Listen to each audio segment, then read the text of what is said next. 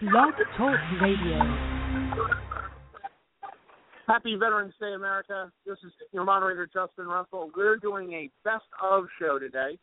We're going to be celebrating with the veterans in our lives and celebrating all the sacrifices that all veterans have made in their heroic and honorable service to our country.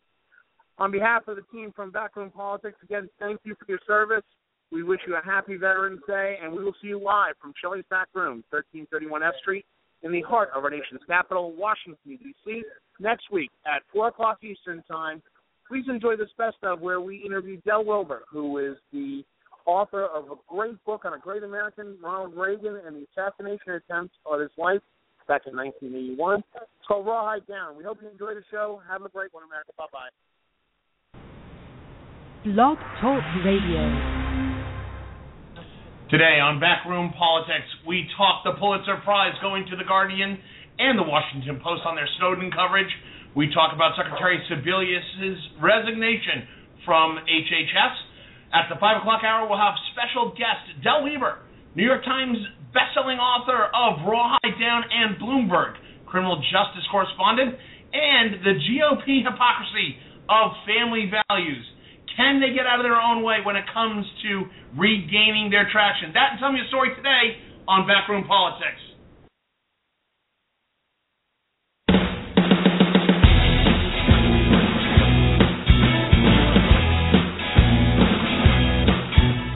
Live from Shelley's Backroom, 1331 F Street in the heart of our nation's capital, Washington, D.C. This is Backroom Politics.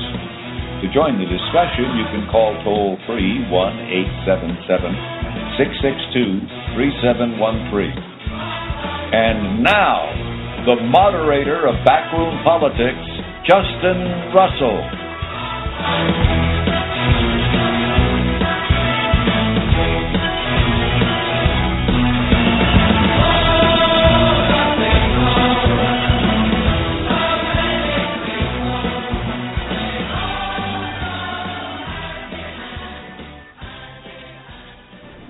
And good afternoon out there in Radio Land. It is Tuesday, which means it's time for the best political talk show you've never heard of. This is Backroom Politics on Blog Talk Radio Live from Shelley's Backroom, 1331 F Street in the heart of our nation's capital, Washington, D.C. Join me as they do every Tuesday. Normally, to my left would be the former 8-term member of Congress representing Washington's 2nd Congressional District, the Congressman Honorable Al Swift, but he is stuck in a line at the House Post Office on business up there. Washington. House of Representatives. House of Representatives. I mean, This is a former representative. He's stuck in a line at the post office. He'll be here shortly. Joining me to my 12 o'clock across the table, he is the former Vice President of the National Broadcasting Corporation for Government Affairs. He is the former floor chief of then Congressman Gerald R. Ford. He is the Honorable Bob Hines. Hello, Bob. Good afternoon on this crummy, rotten, rainy day in Washington. This is a crummy. I thought we were done with winter, and it's going to be freezing tonight. Yeah. Great. I don't understand that, but I think it's probably Congress's fault. Probably. And to my right, ironically, he is the former Undersecretary of Commerce for International Affairs. He is a longtime Senate staffer on Washington Center and a very handsome, distinguished fellow from the Stimson Center. He is the Honorable Alan Moore. Hello, Alan. Hey, Justin. Carl Tubin is celebrating Passover to our Jewish listeners. L'chaim, happy Passover to you and yours and your families.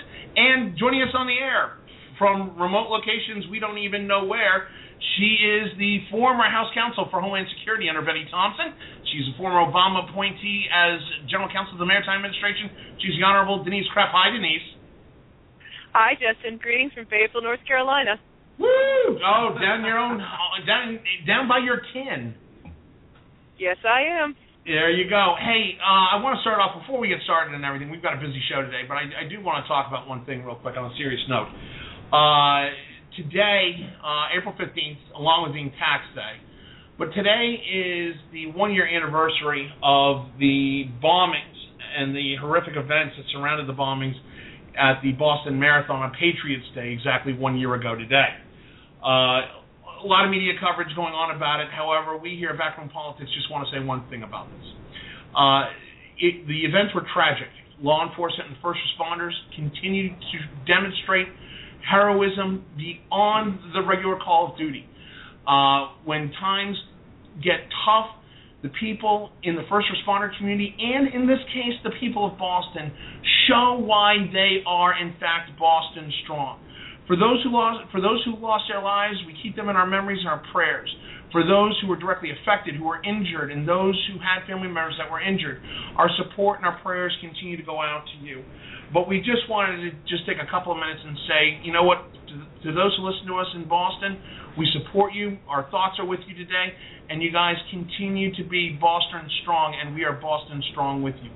That being said, we'll keep you guys in our thoughts and our prayers all day. Let's get right to it, folks. The first topic of business today. By the way, you can join us on the air, if you wish, toll-free, 877-662-3713. You can email me your questions at justin@backroompolitics.org, or you can tweet your questions to me at backroompolitics on the Twitter system. First line of business, the Pulitzer Prize goes to The Guardian and The Washington Post for their coverage of Edward Snowden. Oh, let's just be clear about this. I've got so many thoughts on this, but Bob, you are former vice president of a media source, obviously one of the largest media sources in the country, the National Broadcasting Corporation, NBC. What do you think about the Pulitzer Committee coming up and giving The Guardian and The Washington Post dual Pulitzers for their Snowden coverage? Go. How about it? It's an unusual award. It is usually given for insightful political reporting, working on interesting issues, finding out some of the problems that are going on someplace on Capitol Hill or someplace else. That is really deep work and hard background reportage. This really doesn't seem to fit that, and I'm not. It obviously is.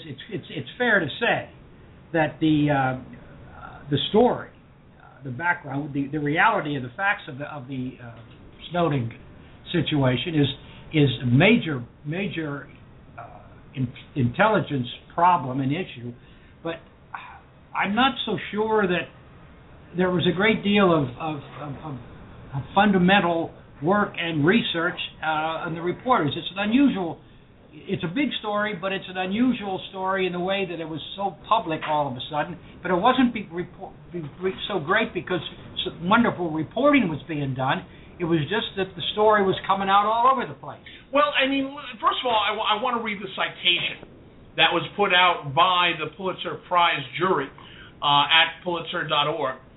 For distinguished examples of meritorious public service by a newspaper or news site through the use of its journalistic resources, including the use of stories, editorials, cartoons, photographs, graphics, videos, databases, and multimedia or interactive presentations, or other visual material, a gold medal awarded to the Washington Post and the Guardian U.S. Alan, going off of their citation, I just don't see the Guardian having that much meritorious about it, other than they recruited, convinced, and got a guy who was marginal at best in his levels of seniority at the NSA for disclosing national secrets. Yeah, let's remember what happened here. Snowden steals the stuff. He's a contractor. He steals a lot of stuff. Hundreds of thousands of documents. He turns it over to a woman he barely knew, who is a documentary filmmaker. She in turn says, there's this guy who used to be at the Post, Bart Gellman, who did a lot of work after 2001, and then there's this guy for The Guardian. He's not even really a journalist. He lives in Brazil, this guy Greenwald, but they were two people known to her. She was the connection. She was almost an accidental connection to Snowden, and then she was the link to the Post and to the Guardian. As Bob was saying, usually you go find your story, you go dig it up. Now, having said that, stories come all sorts of different ways. and the Pentagon Papers got one, but for the New York Times way back when. But that was a historical piece looking back. This is ongoing stuff. There's a lot of national secrets that are involved here. It's clearly illegal. You bring these papers in. The Post, before they were done, put 28 people on this thing.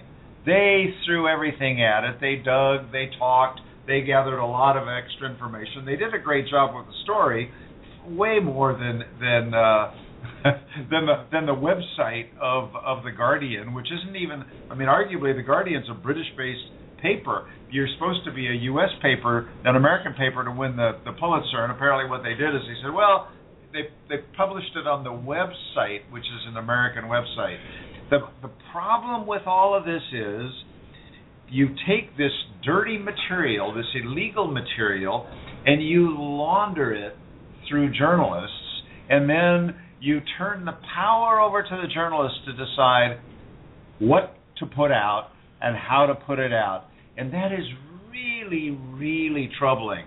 But Denise, you know, when we look at this, I mean, we had Lewis Clark from the General Accountability Organization, who basically talked about the fact that, look, Edward Snowden is in fact a whistleblower. He was talking about illegal activities, but it's odd to me that a contractor with a high-level security clearance, in this case a top secret compartmentalized clearance, this guy basically took top secret classified information and went and, whether you call it a whistleblower or divulged in violation of the National Security Act, that's got to be a red flag to those inside government.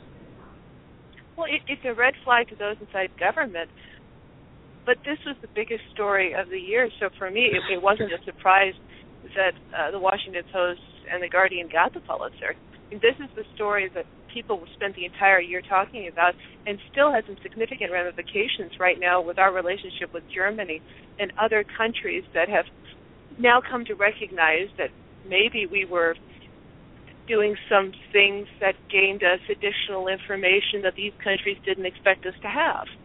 So I think the Pulitzer Committee was sending a signal saying that this was a big event, and we recognize how big this was, not only here in the United States, but elsewhere. But Denise, I mean, doesn't it almost invite others that might have access to security clearance that may be even more security sensitive, that might be even more detrimental to national security here in the U.S. and abroad in our interests, to, hey, look, I don't like what's going on, I'm just going to go ahead and give it to a journalist? No, I don't think that's going to invite other people to share this type of information. Snowden will never be allowed to set foot in the United States again, and if he does, he's probably going to jail for the rest of his life. I mean, that's a calculation that people are going to have to go through and say, if I release this type of information, I'm going to go to jail. So not a lot of people are going to willingly say, I want to go to jail. Bob Hines, let me ask you, I mean, does this send, I mean, as a vice president at NBC, would you encourage your journalists? I mean, Denise is right. This is a story that we've talked about for now over a year, and it has changed and directly affected national policy, national security and intelligence gathering capabilities and operations. In that aspect, did the Washington Post and the Guardian do their job? Well, once the material was out, I think they did I don't know about the Guardian so much, but the Post, as Alan said, were all over the story. They covered it from a million different angles, and they had about, as he said, many, many people on it, and they spent a great deal of time on it. But it wasn't much original reporting, original information, so to speak. And, that's the only thing that's the reason I was surprised that it was something that became the Pulitzer, that they getting the Pulitzer. Would you encourage your journalists to do what the Washington Post did in light of what we know now? Well, if you mean would NBC have encouraged them to do all they could to get a hold of the material and make it public? I suspect yes, they would have. Alan Moore? So here's the problem. We have national secrets here. We have many, many, many national secrets here. And we've turned them over to a news organization. The Washington Post has been around a long time. They're pretty careful and pretty responsible, even though they're only kind of a shadow of their former self in quality and people and all the rest of it. But they take, because they're DC based and have a long history here, they're pretty careful about talking to people in government. Here's what we've got. Here's what we're going to publish. We're telling you in advance, and to give you a chance to explain why that's going to put lives in danger, for example. And they hold off some stuff. They put other things out there. The problem, having said that, do they get a free pass? No, but at least they've got a lot of experience. A lot of experience that the Guardian didn't have, and this guy Greenwald, who, as far as I remember, wasn't even a real journalist.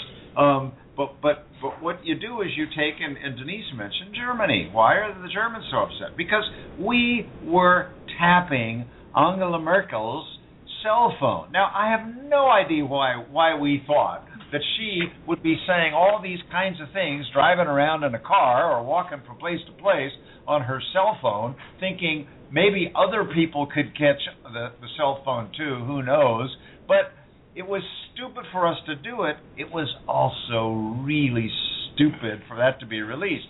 I don't know how that happened when you've got the Guardian and the Post both with the same information. It's sort of like they're going back and forth. So that, if the Post is trying to be responsible, talk to the Pentagon, talk to NSC, talk to the White House, and all of a sudden the Guardian is going to just go ahead because what do they care? They're guys in Brazil and they're in Britain. Well, then the Post has got to play catch up. It was a crazy, wacky business. And let's talk about Greenwald for a second, though. Alan, you brought up Greenwald a couple of times. I mean, Greenwald, arguably a journalist or not, Greenwald was part of the coverage and a key figure. But the problem I have with the Pulitzer Committee is they seem to have given the prize to the Guardian U.S. web edition for their coverage of Snowden at a time where Greenwald did something that many journalists consider a taboo, which is he made himself part of the story. Bob Hines, that to me kind of makes me scratch my head as to what the jury was thinking as far as, was that journalistically credible? I mean, every time we turn around, he's on CNN, he's on Fox.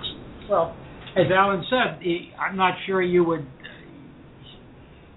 the day before all this broke, and I don't think a lot of people thought he was actually a true journalist of the profession. I mean, it's a whole bunch. There's a whole bunch of funny people running around and getting hold of the stuff. Doesn't make them a journalist just because they got the material. Right. But let's be clear. Greenwald did not win a Pulitzer. It was a Guardian U.S. edition. It was the total website edition of the Guardian that won. But he was still a key figure in that. Denise Krapp, we talked about this whistleblower versus traitor argument with several times on the show. Does this validate the fact that Edward Snowden was in fact a whistleblower? I think it validates to some that he was a whistleblower, but I don't think that it validates to everybody that he was a whistleblower. I think there are a lot of people here in the United States that believe that he's a traitor. And it's very difficult. It's very difficult to say what he is, because you can look at this story from several different perspectives. And from one perspective, yes, he's let go a lot of U.S. secrets. On the other hand, some of the information that he let go, should we have been tapping somebody else's phone? Should we have been tapping Angela Merkel's phone? Personally, I don't think so. I don't think that sends the best message to our allies, and Germany is our allies, that we trust them. But it's a complicated story, so it's not very black and white. Alan Moore? Well, there's a lot of stuff that we shouldn't have been doing. I don't think there's any question about that.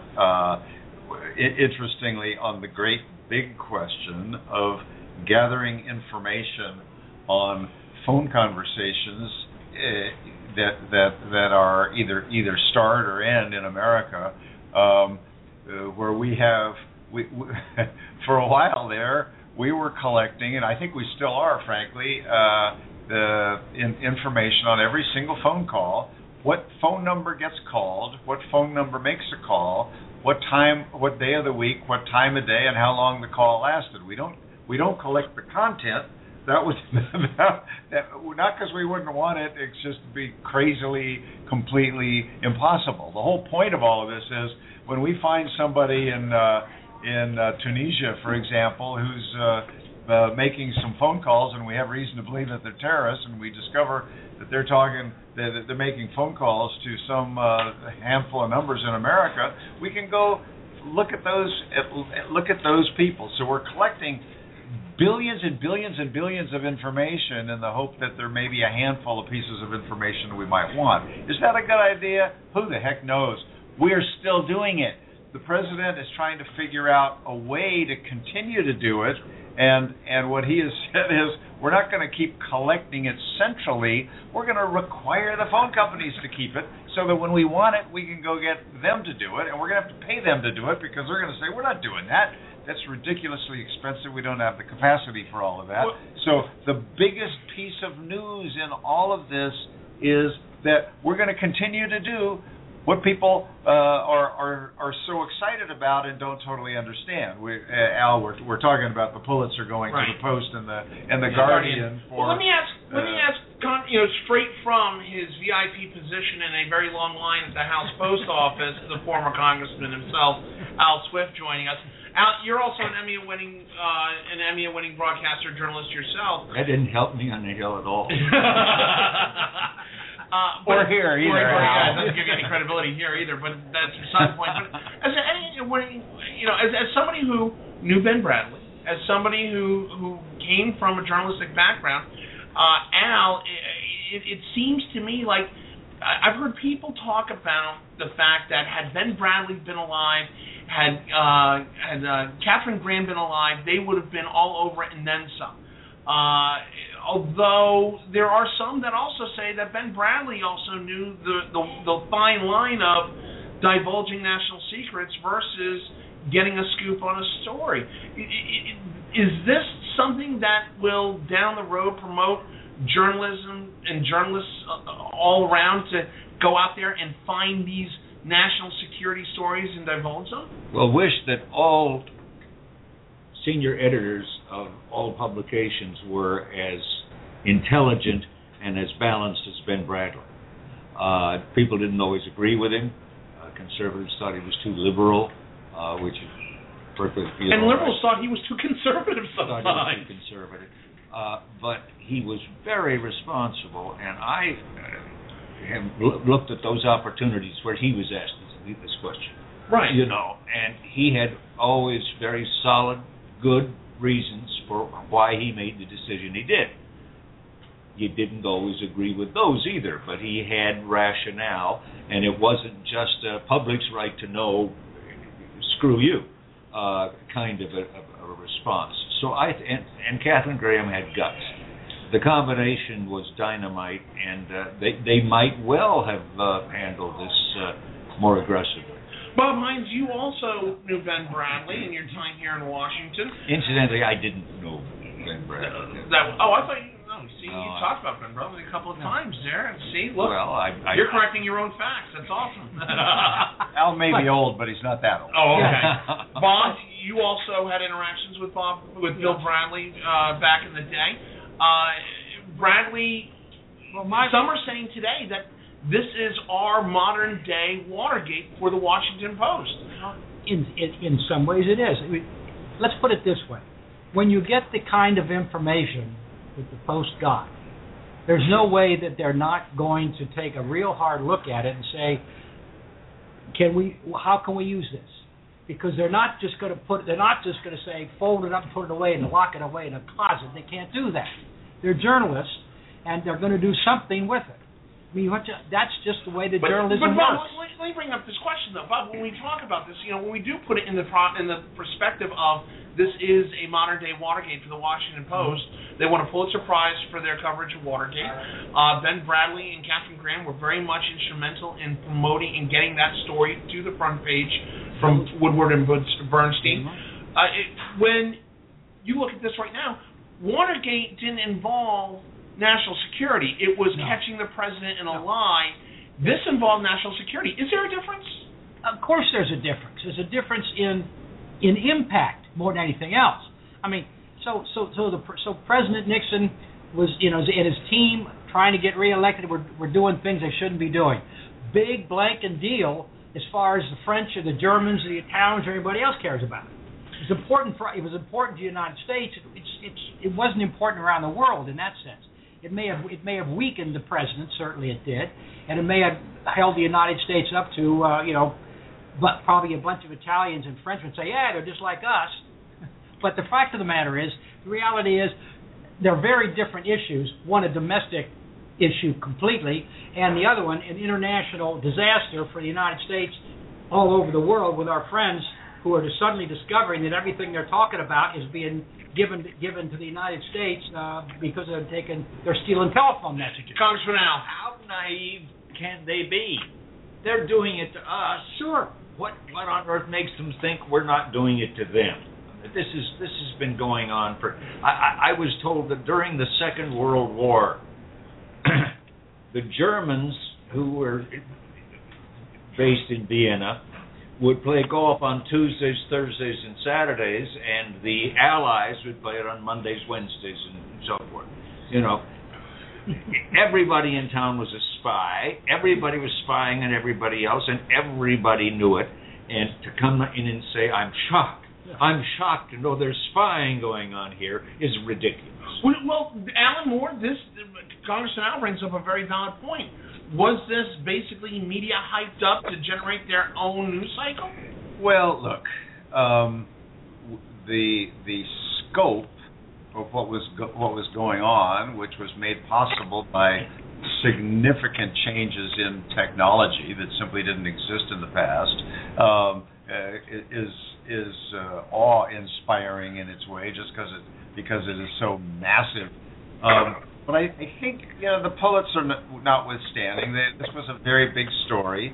It's still playing out. There's still, we've got people at the Post and people at the Guardian playing God, deciding what to put out, whether somebody's going to get hurt.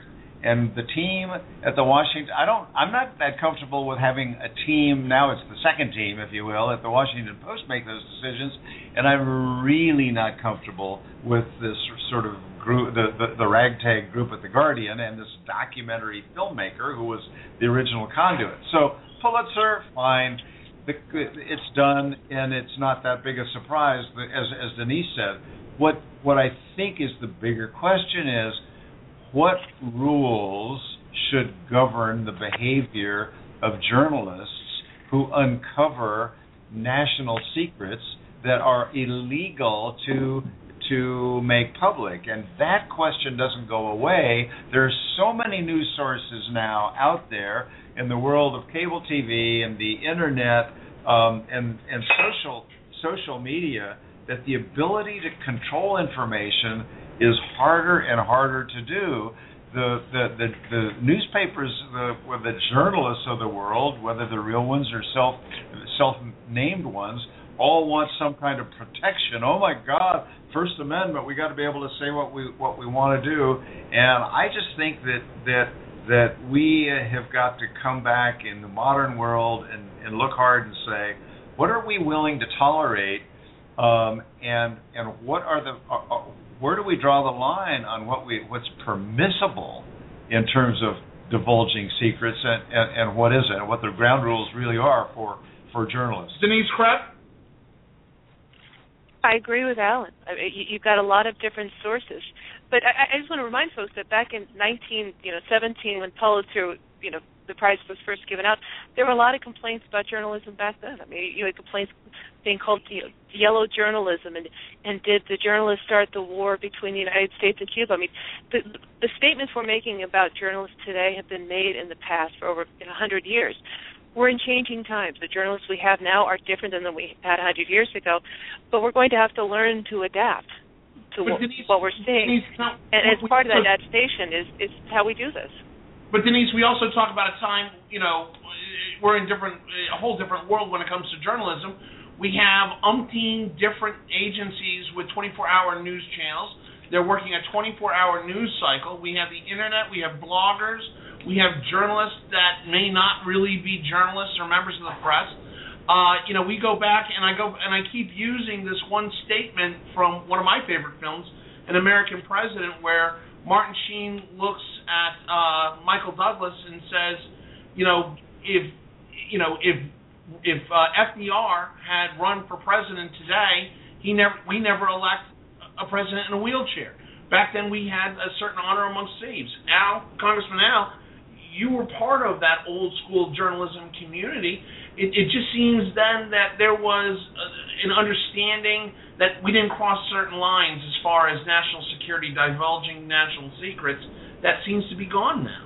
There was some, but this debate has gone on as long as we've had a free press, and will go on as long as we have a free press.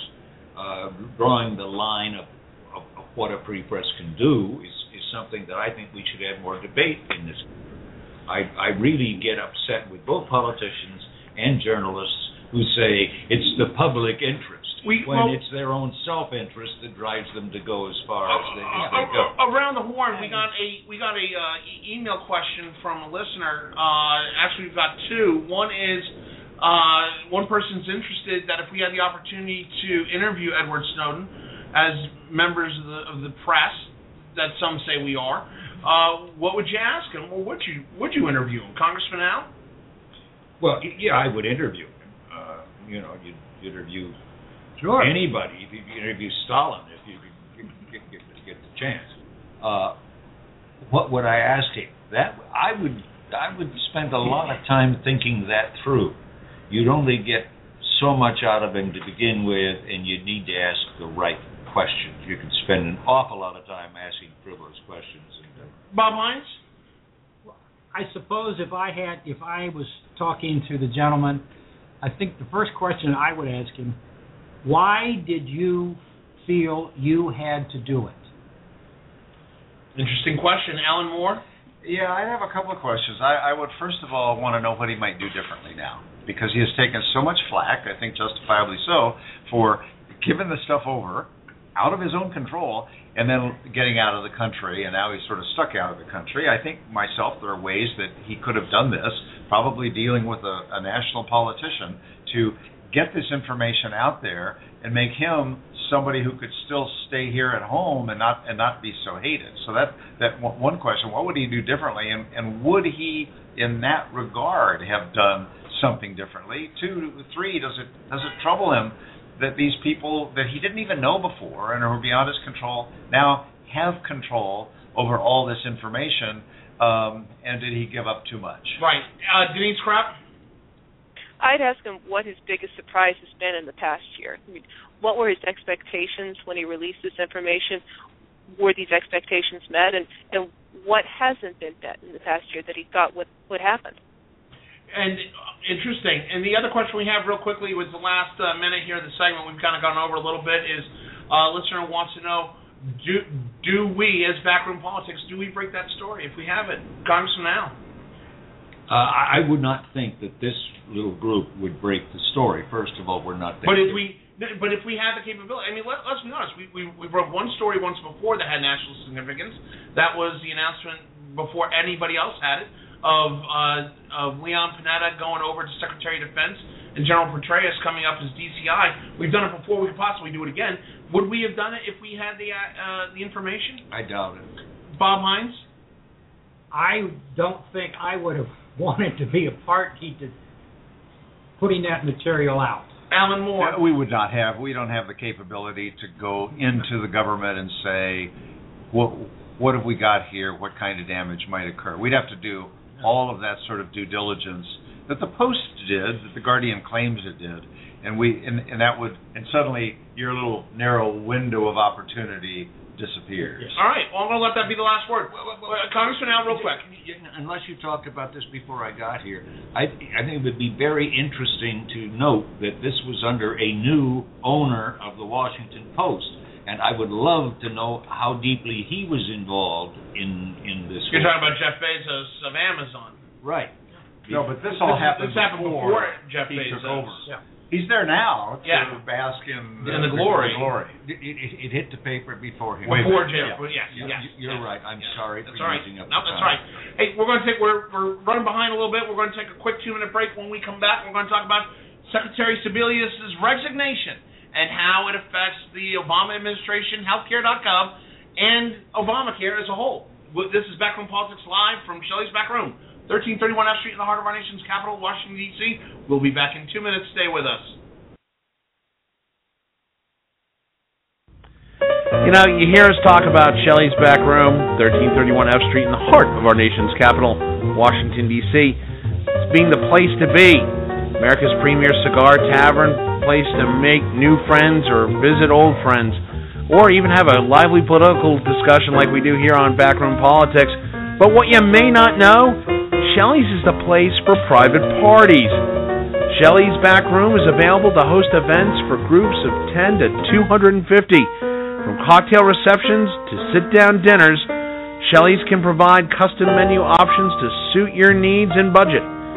Although Shelley's is a smoke-friendly environment, Shelley's can make accommodations for non-smokers based on the side of your party, but heck, why would you want to? With a cigar menu like they have here, why would you even consider going smoke-free? Event pricing varies based on the time of the day of the week chosen for your event. For more information on private parties at Shelley's Back Room, go to www.shelleysbackroom.com/private-party. Shelley's Back Room, the place to be, as Bob likes to say it. It's also a place for private parties.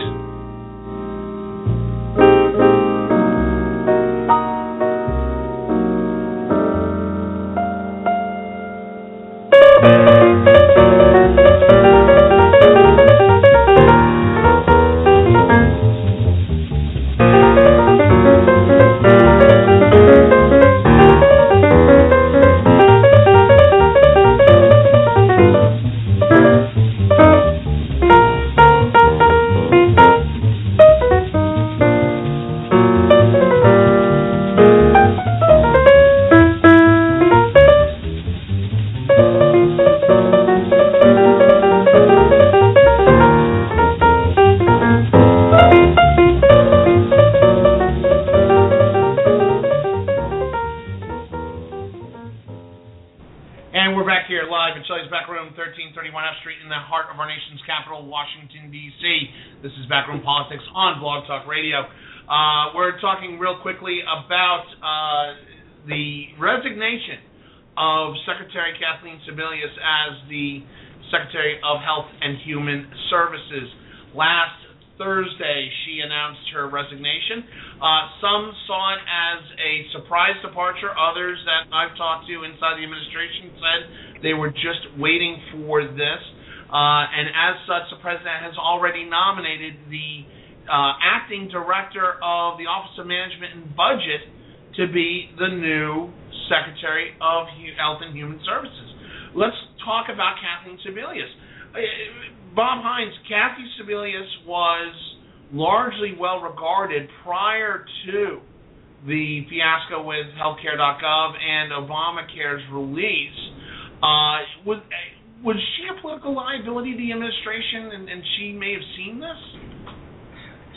She was well, it ain't her fault. The law, as written, is a mess. I think everybody understands that and understands why it happened that way.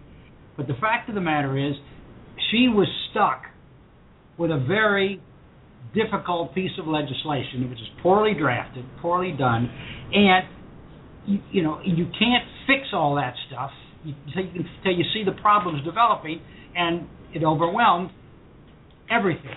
The problem for her was, how do I get this thing cleaned up as well as she did? And I think, quite frankly, the work that was done in the last 6 months, or six or 8 months, it was a substantial improvement of the bill. And look, how many times did the president say, I am the president, and I've decided that I don't like this section of the bill, so I'm going to change it, so I did it by administrative fiat. Things like that had to be done, and it has nothing to do with Sebelius or his people or her people.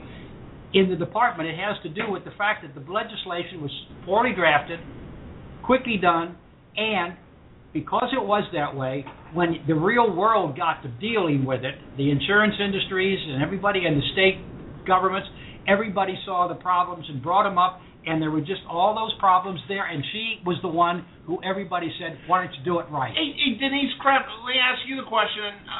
Was she sacrificed by the administration? Was she unfairly targeted? Yes, I think she was unfairly targeted. I mean, as Bob just said, she got saddled with a very unfortunate piece of legislation that a lot of people did not like. And somebody's head needed to roll based off of the delays and the problems associated with it. That was a political calculation, and unfortunately, I think she was sacrificed. And it is unfortunate because there's no one person that could be in charge of this type of program.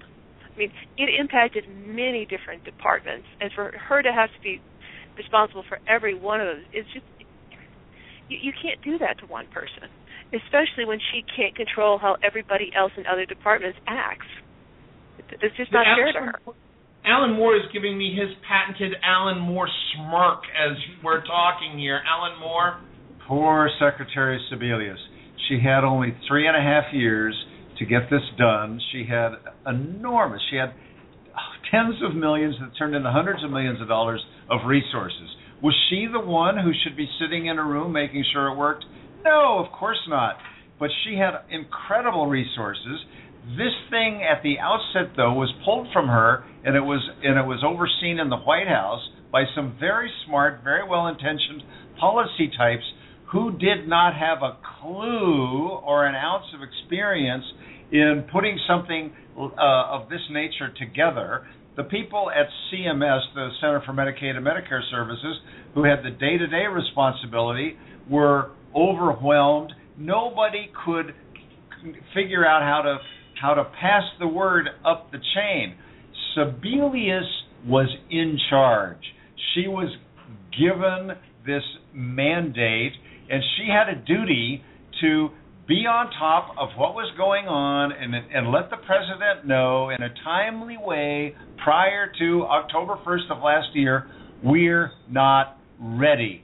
And back then, that week, we said, she cannot last. But wait a minute. She cannot. Hold on a second. All right, Denise Kraft first. Go ahead. First of all, I've duked it out with multiple different agencies, and it's not fun, it's nasty, and they can be downright obnoxious. So I'm not going to say that, sit here and say poor Secretary Sebelius. You're right. She was put in a position, and I can tell you her life must have been hell because people don't play fair in the administration, and you know that, Alan. You were a Republican appointee just like I was a Democratic appointee. I mean, it can be worse inside the administration than it can be outside of the administration. But Denise, let's also be honest, and I can't believe I'm going to do this as a moderate Republican. I still am shocked I'm going to ask this question. But to me, it seems like that Kathleen Sebelius, the Secretary of HHS, got dealt a bad hand of cards. And even with all of her political prowess, even with all of her abilities, she still seemed to be directed by the White House and the administration to put forward, I mean, we're just talking about healthcare.gov and Obamacare. We haven't even talked about the fiascos of the religious organizations and birth control. She was put on the front line of that, and she took hits for that. It seems like the administration didn't do a good job of managing the issue rather than shoving it in her face. Is that accurate? That's what it looks like to me. I mean, I can't tell you how many times the national security staff told us what we were supposed to say, and we would look at them and say, are you kidding me? We'll get slaughtered for it. And their response is, we're telling you what to say. And I'm thinking, A, you're not even a political appointee, and you're putting us on the block to get our heads knocked off. And B, you don't even know what you're talking about. So I'd love to see some national security staffers also take the hit for this one. Congressman Al? Well, let me approach this from a little bit different standpoint. First of all, it is not at all unusual for a cabinet officer to leave after 5 years. That happens regularly without being True. Secondly, it has got to have been a very tough 5 years on her, and the fact that she may well have wanted out, and the fact that that coincided well with the political needs of the administration, I think that we can forget some of the conspiracy theories wrapped about this. Was she thrown out? I doubt it.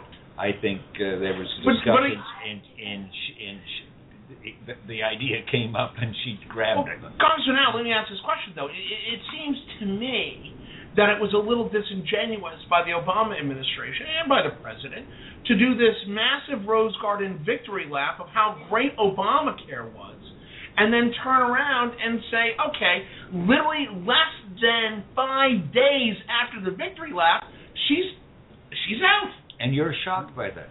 I'm a little shocked by that. Or Alan Moore first, and Bob Hines. Alan Moore. Well, we don't know precisely what happened in that 5-day period, and what she said on the weekend was, look, I chose the time. It was time. As Al said, people do tire out, and they do leave, and we've had people who've already gotten tired and left.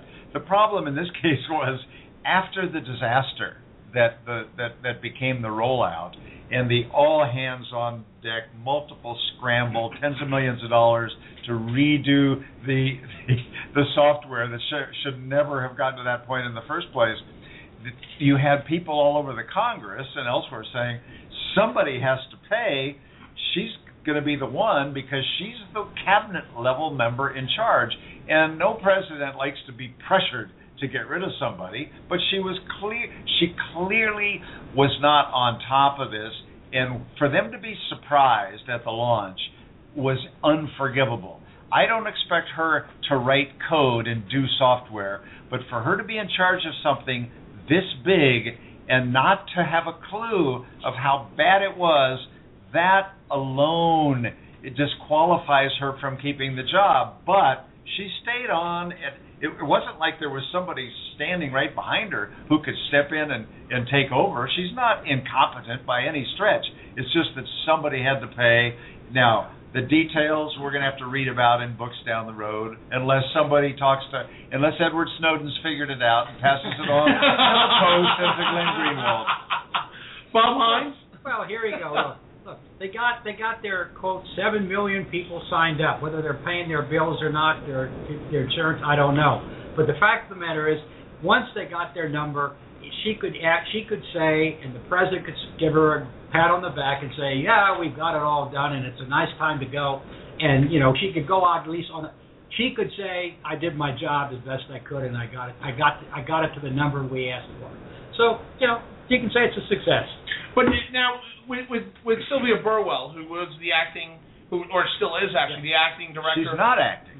Oh, she is the director. I'm sorry. Confirmed director of OMB. Yeah, I apologize. Confirmed unanimously not that long ago. Right. Good luck this time. Well, that's what I want to bring up is Sylvia Burwell, who a lot of people I've talked to in Congress and in the administration has tremendous street credibility. She's well liked. And what I've heard out of the administration is that they are putting her up because of her successes at OMB to take over what some are seeing now is a fractured, damaged good in HHS. Is she really walking into a fire pit right now? And can she fix it? Al Swift? She is walking into a fire pit which the Republicans will stoke. She is walking into a fire pit in which the Democrats are going to be pouring water. She probably is going to be able to handle it because I think the case on either side is a little hard to make. For example, I know Bob is absolutely convinced that Obamacare is a disaster from the beginning. He's expressed that in many ways and logical ways here on the program. I don't agree with that. I think there's a very good chance that this will turn out just fine in the end.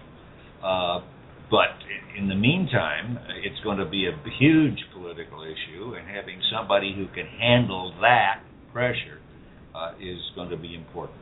Yeah. Bob Hines? Well, that's the important thing, because there are going to be more problems. Obviously, they don't have enough young people who have signed up. And they needed 40%, according to their own numbers. It's probably closer to 25 to 30, somewhere in there. It was 24 the last time I saw a number. So the fact of the matter is there are going to be more problems. She's a very talented lady. But this bill is going to, I think eventually, he's got they got another couple of years to, as long as the president's in office, to continue to do what they've been doing for the last several years, and that is every once in a while, by administrative fiat, fixing what they didn't fix to begin with. And they're going to keep doing that, and I expect it's going to continue to be an issue politically because there are so many things in the bill that don't work in the real world. And as long as they can continue to fix them, the bill is going to end. The law eventually will be probably pretty well an efficient job. But right now, it's a work in progress. 2.5 years after it was passed. But Denise, it seems to me like the Obama administration literally is using OMB as some sort of Band-Aid bullpen for HHS. The president brought in Jeff Zients, who was also former OMB, to head the team to fix healthcare.gov. Phil Shaliro, who was a legislative liaison, Phil Shaliro came in, also was instrumental in OMB. He came in and also was looking at this. And now you got Burwell. Is management and budget the right mentality that you need to fix the larger scale HHS? Absolutely. I think it's a very smart choice to make because OMB is going to understand everybody's equities. So it's not just HHS's, it'll be Treasury, it'll be Veterans Affairs. There are a lot of different equities that are in play here relating to Obamacare. And by bringing in people who understand those equities and who already have relationships with the other departments, those relationships will help them implement this at hopefully at a better pace and one that is a little bit more organized. Alan Moore, do you agree? Well, it seems to me that it's not about the OMB position. It's about who the person is. If you are running OMB, you got a very, very, very big job in government. Some would argue it's right up there in one of the top 4 or 5 cabinet posts, and might rank it above HHS, even though the HHS empire is so big and broad. I don't mean to put that agency down at all. It's just that OMB is at the center of things relating to where how much money gets spent on different aspects of government. She, Sylvia Matthews Burwell, was a deputy director of OMB back in the Clinton administration. Then she spent about 8 or 9 years with the Bill and Melinda Gates Foundation. Then she went over to run the family foundation of the Walton family, the Walmart fortune. She's done a lot of impressive stuff. So when she came just last year to OMB, she'd been away from government for a long time, but was well thought of. She was confirmed unanimously. This time, they can't hang Obamacare on her, but they're going to extract a pound of flesh in her hearings, and she's a smart woman, and she's already obviously off to a head start, knowing quite a bit about it. So she's a perfectly good choice. I feel badly for OMB that they've got to get another new person, and that's that might even be more controversial than the the Burwell appointment to HHS, because there's a little bit of we wanted Sebelius to be gone. She's gone. We like this person. John McCain and others have already said, I intend to support her. I know her. I have great respect for her. That doesn't mean it'll just be by acclamation. They'll have to come and get squeezed a little bit, but they can't challenge her for bad judgment on Obamacare. She's going to be there to make sure that the rollout continues to work and improve, and she has a lot of other responsibilities in that job besides Obamacare. Around the horn before we go to break here real quick. Congressman Al, start with you. Is Kathleen Sebelius, is her legacy, is it a legacy of politically damaged goods? Can she come back from this? She could in the future, depending on what she tried to come back as. I think it should be. Is her political career done? it would be hard. It would be very, very hard. But Dunn, she walked into this situation with an awful lot of respect. And could she reclaim that? I wouldn't want to say absolutely no. Bob Hines is Sebelius damaged goods, politically. She's damaged just because she was in the seat that was exploding all over the place. But we're talking about a very, very popular governor out of Kansas. Did a good job, and she's got a lot of talent. She's smart. She's not young, and she may not want any more political activity, jobs. But right. The fact of the matter is, she was dealt a real bad hand to begin with, and it wasn't her fault. Right, Denise Kraft? I don't think she's done. No, she was dealt an awful hand, but there are a lot of things that people can learn from her, and I'm betting that she goes out and she starts talking with different groups about lessons learned vis-a-vis the healthcare, but also vis-a-vis how to be a strong female in the political environment, and that's going to be one of the best benefits that she can give to the new generation of leaders. Alan Moore? Well, she was dealt a bad hand, and she didn't play it very well. So she is damaged goods. Her future, who knows? In this, in this she'll become day and a board. age, She'll become a board member at Blue Cross Blue Shield. I think Denise is onto something though about what is she? Does she really want to get back into politics? To do what? I don't think she wants to go back and run for office. And she's had a very senior cabinet post. She's not going to get one of the others. She's not going to move up to Treasury or State or become Attorney General. So. Does she run for Senate out of Kansas? I don't think so. No. People who wants to go be a member of the Senate after you've been a governor and a cabinet member, and at her stage, she's probably going to go become a university president, a foundation president, make a lot more money, have a lot more relaxation, go around, write her book, give speeches, and be happy, and sleep better at night. There we go. All right, we're going to take a break. When we come back, we've got a very special guest. He is the New York Times best-selling author of Rawhide Down, the definitive account of the Reagan assassination attempt back in the 1980s. And he is the Bloomberg justice correspondent. Del Weaver will join us in the next hour. This is Backroom Politics live from Shelley's Backroom, 1331 F Street in the heart of our nation's capital, Washington, D.C. We're going to order our drinks, cut our cigars. It's happy hour here at Backroom Politics. Stay with us. We'll be back in 4 minutes.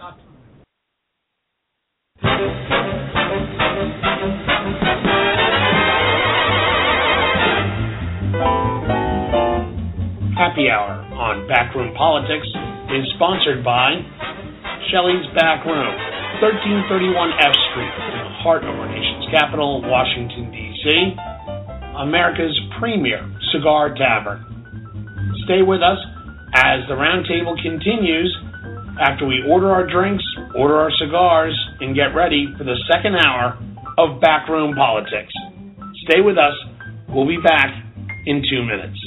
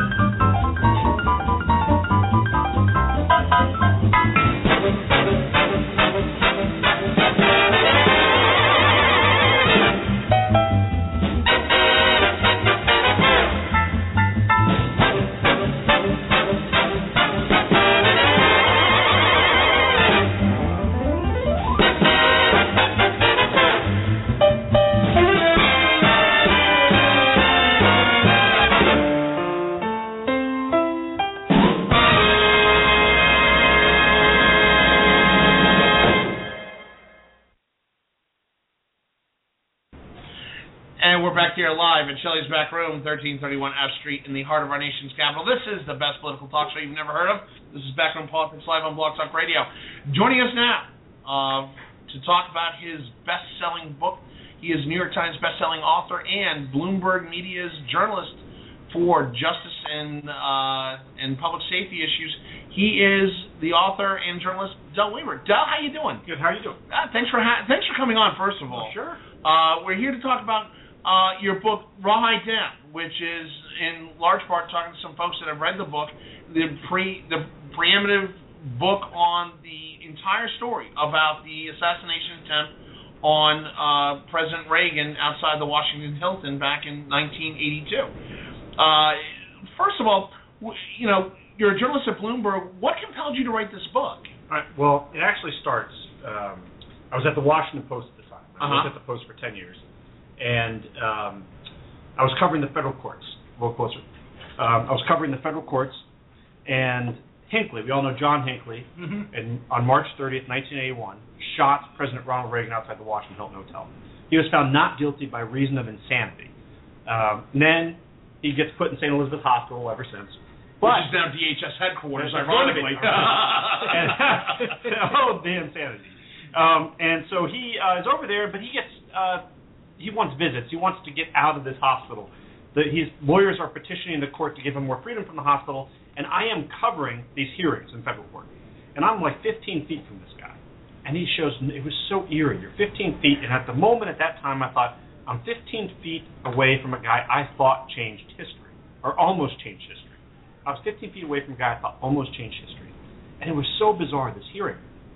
They were talking about his sex life, the girlfriends he had, all this interesting stuff. And he showed no emotion. It was like someone had taken a mask of his sleeping face the night before, and he put it on.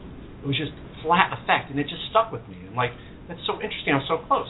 Then about a month later, I get a call. I get summoned to the FBI Washington field office. The director of the office, Joe Persicini, summons me.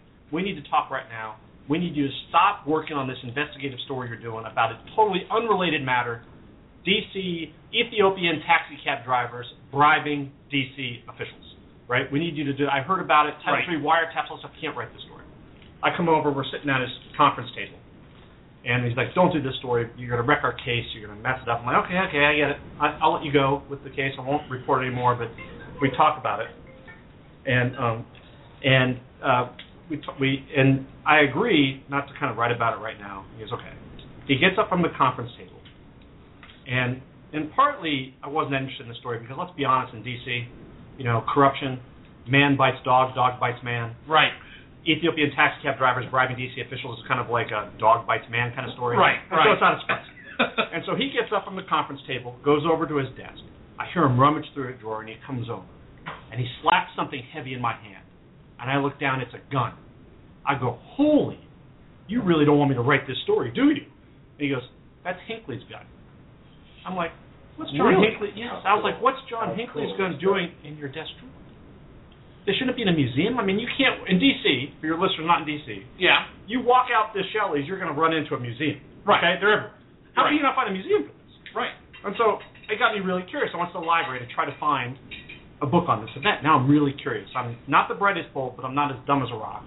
And I've now had two, moments in time with this fantastically interesting tale, and I wanted to explore more. Go to the library, not a single book on the day. So then I call the guy on the book jacket, this dude right here, Jerry Parr. Right. He's an agent who I will discover saved Reagan's life not only once on March 30th, 1911, but twice. So I go to interview Jerry Parr. Right. Jerry Parr, I didn't think he'd talk to me. Secret Service, tight-lipped. Right. Oh, my God, you could not get Jerry Parr to stop talking. Blah, blah, blah. By the end, I knew I had a great book. Okay. And sometimes I think it helps if I set the scene to March 30th, 1981, a day much like today in Washington, dreary, cloudy, rainy, right. To set up why I think this day not only was as significant to history as if the assassination attempt had actually worked, but also to talk about how it transformed Reagan's presidency and catapulted it forward. It recalibrated everything. So let's go back to that day. President Reagan is giving an address at the Washington Hilton. Yes. It was supposed to be just a rudimentary movement of his Secret Service code name at the time was Rawhide. It was supposed to be a rudimentary movement for Rawhide from the Washington Hilton back to the White House, and there had not been any indication that there was going to be an attempt on the president's life. At some point, it happened so instantaneously. What did you discover in writing the book as to just, I mean, we're going to get into the larger chaos, but the chaos there on the scene as it happened, what did you find? Right. Well, so this is March 30th, 1981. The president, as you said, is delivering this kind of routine address to the AFL-CIO. Mm-hmm. He's delivering this address. It's 2:27 p.m. He's walking out of the hotel. Now, we've all seen the Washington Hilton Hotel at this table. Right. People now know it's a really neat hotel. It was built in the 1950s and 60s, and they designed it on the premise they wanted the president to come to help them fill their majestic ballroom. Right. So they put a special entrance on the side of the hotel called the VIP entrance just for the president, but they did not consult the Secret Service on the design of the driveway leading to that entrance. Right. It was too narrow for the 13,000-pound limousine known as Stagecoach. Right. So they dropped the president off. They can't leave the limousine there for a bunch of reasons. They have to back it up, point it out towards the T Street. So the president, when he leaves the hotel, he's dropped off. When he's dropped off at the door. But when he leaves the hotel through the VIP entrance, he has to walk out the driveway 35 feet to the door of the limousine, because they couldn't leave it in front, otherwise it would get caught in the curb, caught in crossfire. This was the compromise they made for security. He walks out of the hotel, 2:27 p.m. He's heading towards the limousine. He doesn't know that 15 feet from him, behind a rope line, unsecured rope line, no magnetometers, is John W. Hinckley Jr. John W. Hinckley Jr. was on his way, transiting from Los Angeles, where he made one last failed attempt to be a songwriter, not a very good one, right, across the country through D.C., on his way to New Haven, Connecticut, where he wanted to kill the object of his obsession, Jodie Foster. Mm-hmm. He was obsessed with this woman since 1976, seeing in the movie Taxi Driver. Mm-hmm. He wakes up that morning. He had stalked President Carter before. He thought killing President Carter in October 1980 would endear him to Jodie Foster. He went to an event with Carter in 1980, went to an event with Carter in 1980 in Dayton, Ohio, but he left his guns at the bus depot. Mm-hmm. He got within arm's reach of the president. By the way, Jerry Parr was on Carter's left shoulder at that very event. Wow. So, we're here, 1981, March 30th. Reagan finishes this kind of speech. It's a pretty good speech. He actually rewrote that speech by hand. For anyone who thinks Ronald Reagan didn't write his own speeches, I found the rewritten draft in the archives. Archives. He walks out. He's heading towards this limousine. Behind the rope is John Hinckley. John Hinckley, that morning, had woken up in his crappy hotel, opened the newspaper, the Washington Star, and seen on page A4 the president's going to be at the Hilton at 2 p.m. I'm going to take my little gun, .22 caliber revolver, head to the hotel, and see how close I can get. 15 feet, the distance of a free throw. Go shoot a free throw. That's how close John Hinckley was to the President of the United States. Reagan approaches. John Hinckley pulls out his gun. He unleashes 6 shots in 1.7 seconds. 1.7 seconds is the time it takes me to say 1.7 seconds. Right. First shot hits Jim Brady in the head. The second shot hits Tom Deladanty, a D.C. police officer, in the back. By then, Jerry Parr, 50-year-old Secret Service agent, head of the White House detail, wasn't even supposed to be there that day. Right. Jerry Parr had asked another agent, let me get close to the president this day. I don't know him very well. He wasn't even supposed to be there. Grabs the president in 0.4 of a second, faster than you can process it, and starts shoving the 70-year-old president towards that open limousine door. Right. The third shot goes high. We're not surprised the third shot went high, because Hinckley, though he took a ton of target practice, only at stationary targets. Right. Fourth shot hits Tim McCarthy, Secret Service agent, swiveled to take the bullet, not wearing a bulletproof vest. He's shot in the chest as Reagan and Parr flash behind him. The fifth shot, this is an interesting 1972 Lincoln Continental. The doors open backwards. Mm-hmm. They flash behind the door. The bullet hits the armored window as they flash behind it. The sixth shot cracks across the driveway. Only later did they realize that bullet snapped off the side quarter panel of the limousine, slipped through a gap 2.5 inches wide between the door and the door frame, and hit Reagan 5 inches below his left armpit as they tumbled in the car. The door slams shut. The driver of the limousine slams down the gas, praying to God he doesn't run over his friend Tim McCarthy, because he will crush him to death. 13,000-pound limousine. And in the back, put yourself in this limousine at this moment. It's utterly silent. There's no noise because there's so much armor you can't hear anything. Jerry Parr looks out. The screaming people he can't hear. He's in this limousine, looks down the street, sees 3 men on the cement, a bullet hole in the window. He knows there's been an assassination attempt. And they're taken off like a bat out of hell, flying down this street. They barely miss hitting a woman pushing a stroller across the street. Right. The streets are closed. Pivot on to Connecticut Avenue. They're heading down Connecticut Avenue. Reagan props up Reagan in the back seat, runs his hands up and down his side, checks him out. Reagan says, I think I'm okay, but I think you hurt my rib, throwing me in the car. And Parr's like, oh, okay, but he's okay. All right, we're heading back to Crown. The code name for the White House. Right. It's on his radio and says. Mm-hmm. Parr, 30 seconds later, Reagan's entire presidency changes. And 30 seconds later, Jerry Parr looks over at Reagan, realizes the president's in a great deal of distress. Bright, frothy blood is on his lips. He's dabbing it with a napkin he'd taken from the hotel. Right. It's all blood. Parr goes, this is trouble. What do I do? If there's an actual assassination attempt, like this could be like a decapitation strike. At this moment in history, Cold War, height of the Cold War, secret documents, which I've seen now, which are declassified, moving across the top officials of the United States government about imminent Soviet military intervention in Poland. Is this a decapitation strike? Is there another guy waiting for us at the hospital? What do I do? They have a medical facility at the White House.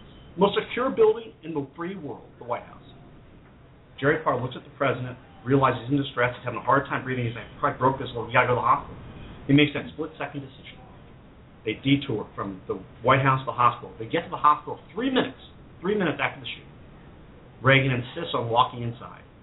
Parr thinks, you want to be a cowboy, huh? Reagan hitches up his pants. Michael Deaver and his body man pull up in a car right behind him. They see him get up. The body man's like, oh, wow, he looks good. He hitched up his pants. That's the Reagan I know. Right. Deaver is not so sanguine. He thinks, oh, my God, he does not look so good. Reagan insists on walking inside the hospital. He gets in about 20 feet, collapses like a dead weight into the arms of his agents. I interviewed a paramedic who was right there, saw this happen. Paramedic said, Dell, I saw the president's eyes roll in the back of his head, and I thought he was Code City, meaning he's going to die. Mm-hmm. They rush him over to the trauma bay. They throw him on the trauma bay. A nurse, this suit, they cut off this brand new suit. His brand new suit given by Nancy Reagan. Mm-hmm. Not a good idea to cut off a brand new suit given you by Nancy Reagan. They cut that thing right off. Right. It's gone. He's naked on the table. A nurse, Wendy Koenig, is trying to get his blood pressure. She can't detect it. She begins to sob. His blood pressure is so low. He's a 70-year-old man. Remember this. Can't get his blood pressure. It's so low. She starts to cry. The last time, and she has a flashback to the one time she ever saw her father cry. When she came home on November 22nd, 1963, and saw her father cry. So let me ask you, when we stop it. No, okay. We just keep going. Keep going. Okay. All right. So they're in the trauma bay and they're trying to resuscitate him. Everyone's doing their jobs. This is like the height. This is the beginning of great trauma care in the United States. In the United States, in 1970s, you had a better chance of surviving a bullet wound in Vietnam than you did on the streets of D.C. Better chance. But they've reinstituted how they did trauma care at GW Hospital. And they made it like everyone has a job. Everyone's doing something. She's trying to get his blood pressure. She finally gets it. It's 60. By the way, anything under 90 is shot. He is screwed. They think he's going to die. I didn't interview a single person who treated the president at that moment who thought he would live. This technician threads a 3-foot-long IV line from Reagan's right elbow all the way to his heart, so they get better measurements on pressure and get fluids to the heart quickly.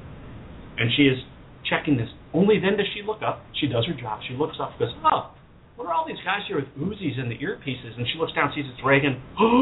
She can't concentrate. She turns around, gets smelling salts off the shelf, and does it to focus.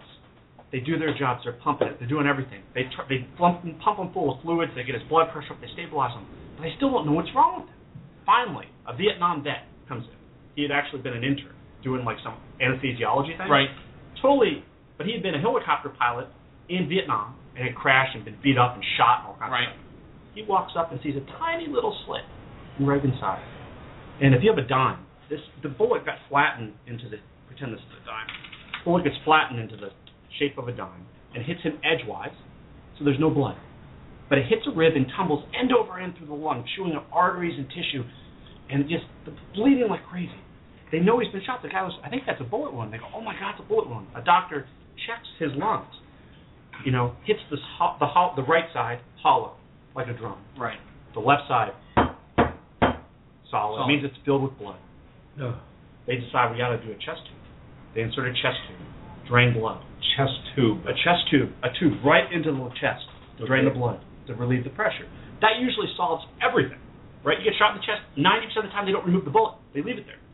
They just remove it because it's already sterilized when it hits you. So blood drains, and it drains, and it drains, and it drains. It doesn't stop. On this day, 70-year-old Ronald Reagan would lose more than 50% of his total blood volume. Good Lord. Yep. 70 years old.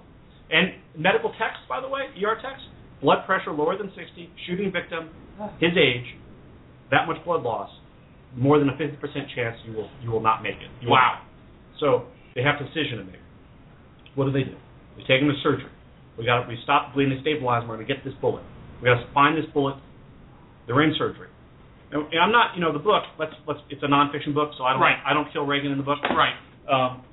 But they're in surgery, and that's a really dramatic tale that I've related, right? It's really cool. A lot of people don't know that story. Yeah. For me, the moment I'm reporting this book, I interviewed more than 125 people, read all these documents. The moment for me that it was a true, reporting process that I really fell in love with was when I tracked down Dr. David Alberg. Dr. David Alberg was a 31-year-old surgical intern on March 30th, 1981. Nobody. He woke up that morning to do gallbladder surgery. Well, he gets roped into Reagan surgery, right? Because the doctor, the main surgeon, the Navy guy named Ben Aaron, wanted his normal team. No VIP treatment. Everyone was trying to glom onto this, the president. No, I want my normal team. And as Ben Aaron is in Reagan's chest hunting frantically for that bullet, worried it's going to slip into an artery and kill the president, shoot in his brain and kill him, 31-year-old Dr. David Alberg reached his hand to the president's chest, gently cupped the president's beating heart in his hand, and nestled it aside. And a room surrounded by armed Secret Service agents ready to pounce at the slightest misstep, an unscreened 31-year-old surgical intern literally held the beating life of the president in his hand. That is truly an amazing story. That's got to be some of the best radio we've had on this show.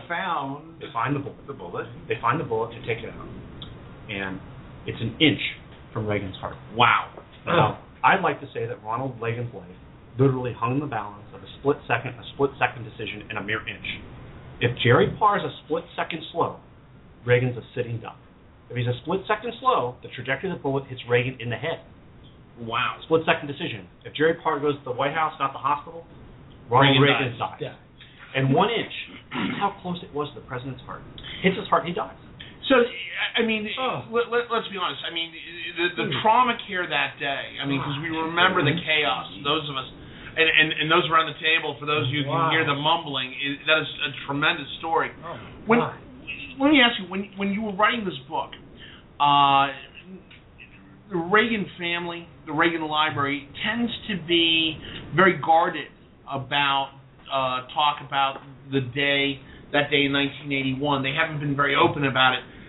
The reality is, how open were they when you were writing this book? Did you get a lot of cooperation from the Reagan administration? Well, Nancy Reagan, light my cigar real quick. Well, that's what we do here on Backroom Politics. All I need to do here. No, just pull it down. There we go. While you're lighting this cigar, let me see. I think you should make a CD of this. Yeah. Oh, no. We're going to keep this one. So, okay. So Reagan Library, they were super helpful. The archive has all this material. Like I said, I found his handwritten draft of that speech. Mm-hmm. He did that by hand. People think Reagan was this kind of bumbling guy, but he made that speech so much better, had a good flow of sentences. They also let me see, in this day, I said it recalibrated Reagan's presidency. I do not exaggerate.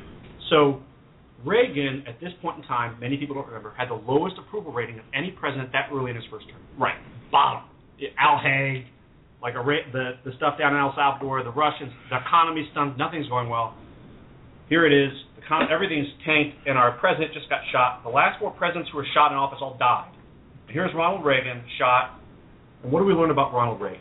My argument is that we are always looking for that unscripted moment, that moment where we get true insight into our leaders, right? Right. Because everything's so horribly scripted today.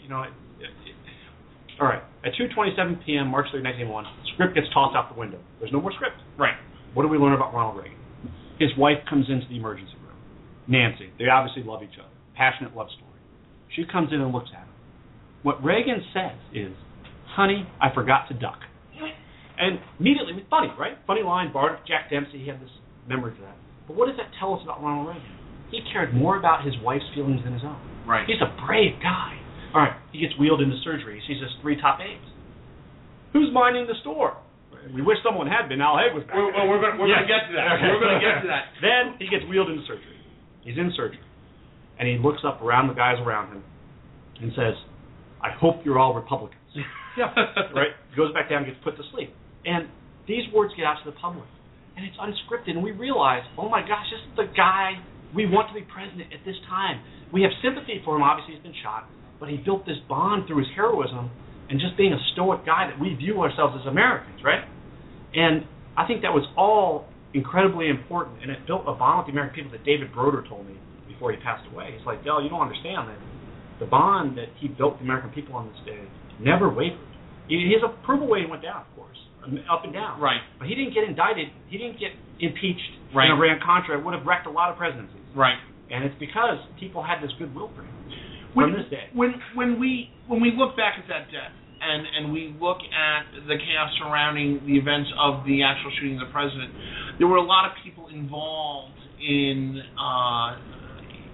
getting the president taken care of, but it was the people around him. There seemed to be a lot of confusion that day. Obviously, there's going to be a lot of confusion when the president's shot. However, you had George Bush, then vice president, out of town, en route on Air Force Two at the time. How bad was the chaos in trying to get the word back to the next in line for an incapacitated president to George Bush? How did you find that out, and what did you find? Oh, you raised a really good point there.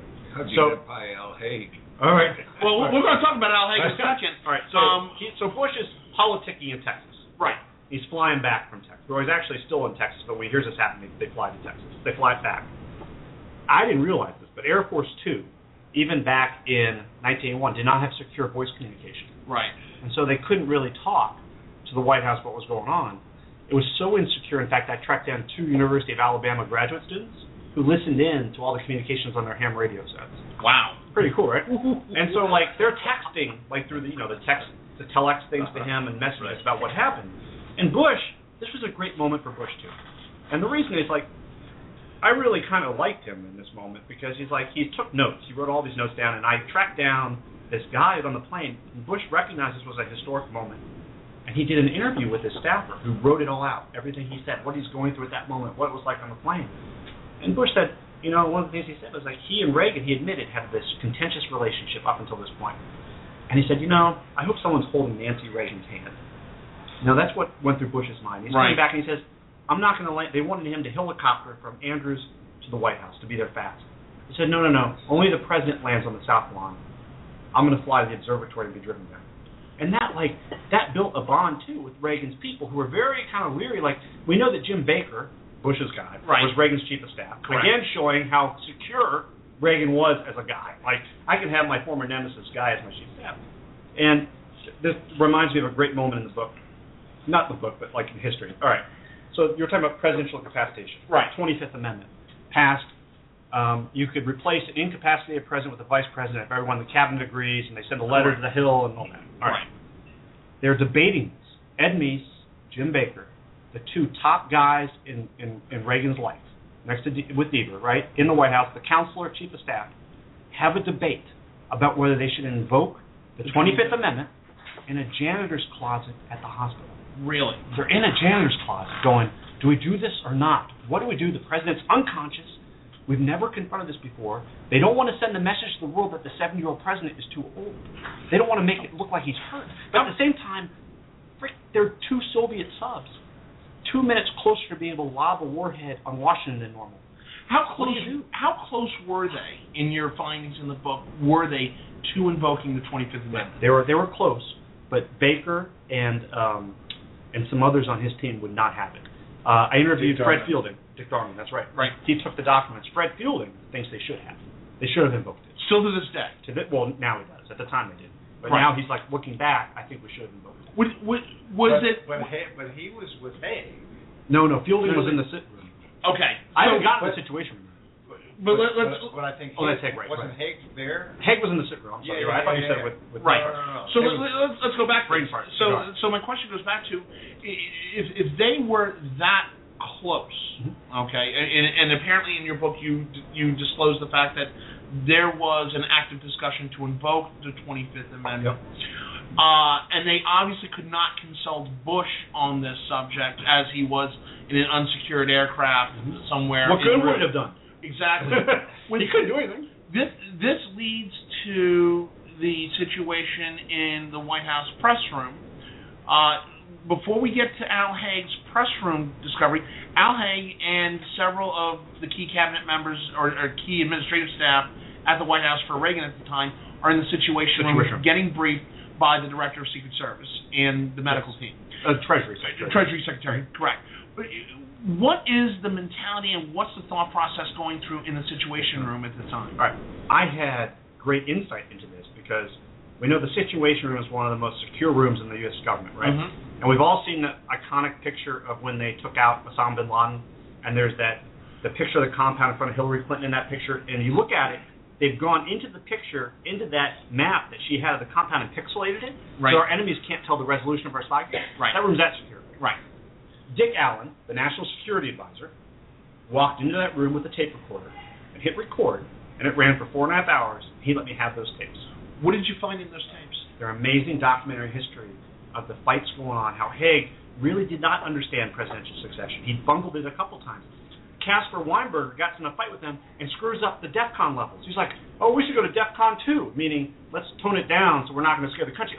DEFCON 2, no. He thought they were on DEFCON 2. Right. No. DEFCON 2 is like right next to pushing the button. Right. No, they were on DEFCON 4.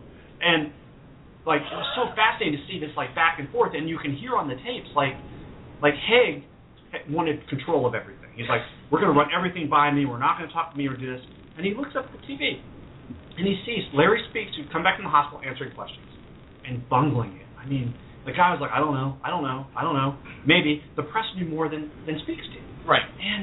And that's like two things go through Dick Allen's mind at this moment, and David Gergen's mind, who was there. One, it's much worse to look like you're hiding something. No, it's much worse to look incompetent than if you're hiding something. The government didn't know. How do you not know? We have the Soviets about to attack. What do we do? And so Al Haig says, I got to solve this. He runs upstairs, grabs Dick Allen. They're heading up the thing. Dick's like, where are we going? Speaks is making a mess of this. We got to go fix this. And Dick's like, wait. Al Haig gets on the podium. And Dick Allen, this is going through the mind of the National Security Director, the National Security Advisor. At this moment in U.S. history, National Security Advisor, this is what goes through his head. Al Haig's legs are shaking because, he had this heart quadruple bypass like a year earlier. Right. His West Point ring's clacking against the podium. He's shaking. And Dick Allen goes, oh, my God, he's going to collapse. If he collapses, do I drag the Secretary of State off the stage and continue the briefing myself, or do I summon help? We've got to go to break. Can you stay for another segment? Sure. Okay, we're going to take a quick break. When we come back, we're going to continue our discussion about Rawhide Down, the best-selling book on the New York Times bestseller list, with its author, best-selling author, Del Weaver. We'll be back in 2 minutes. Stay with us for this fascinating segment. We'll be back.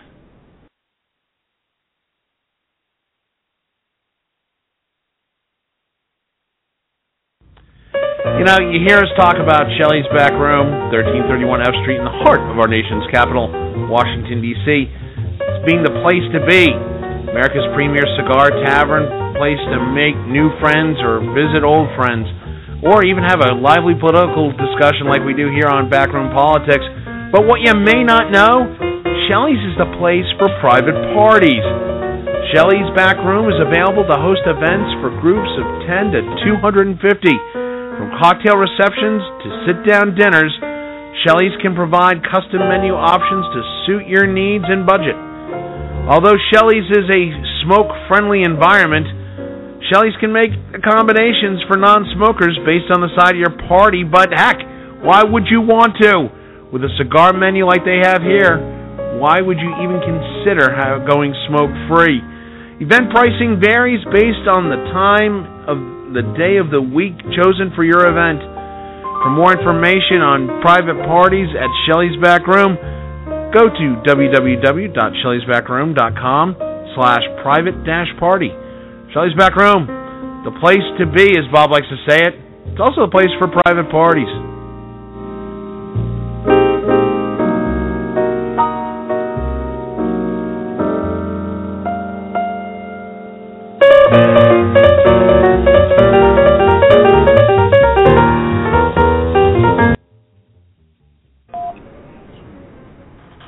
we're back here live at Shelley's Back Room, 1331 F Street in the heart of our nation's capital, Washington, D.C.